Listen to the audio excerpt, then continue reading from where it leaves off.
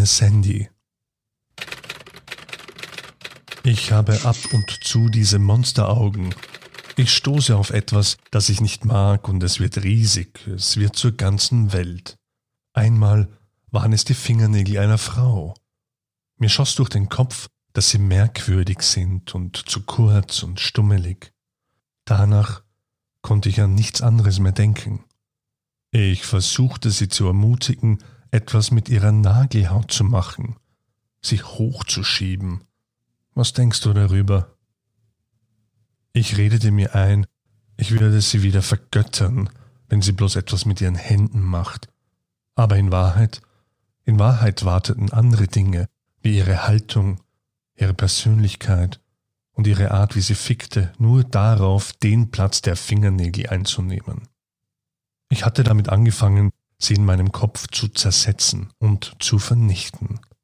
Mit meinen Monsteraugen. Daher denke ich manchmal, das Netteste, was ich für jemanden tun kann, ist, ihn aus dem Blickfeld dieser Augen fernzuhalten, wie man einen Wolf vom Mondlicht fernhält. Aber manchmal vergesse ich das oder wer oder was ich bin und konzentriere mich darauf, was ich für dich sein könnte.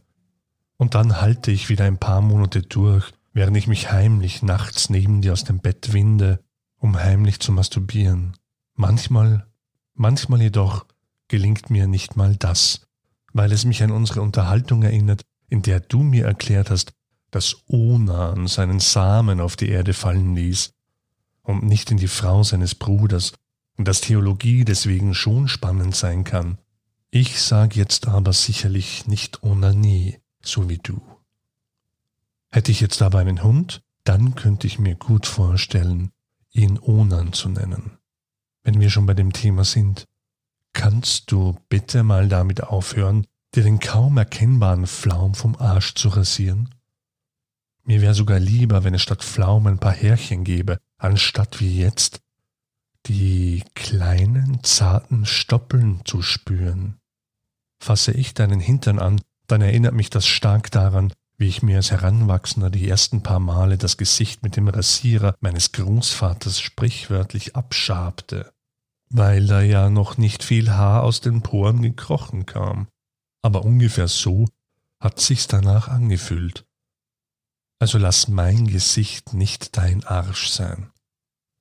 Ich hoffe sehr, du liest das nicht. Man will ja zu seiner Liebsten nicht so schroff, so unhöflich, zerstörerisch, eigentlich ehrlich sein.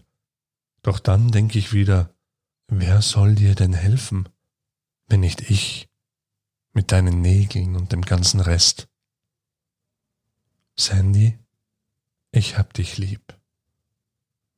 Oh, und falls du dich fragst, wohin ich nach unserem letzten Streit so schnell verschwunden bin, ich war bei meiner Neuen.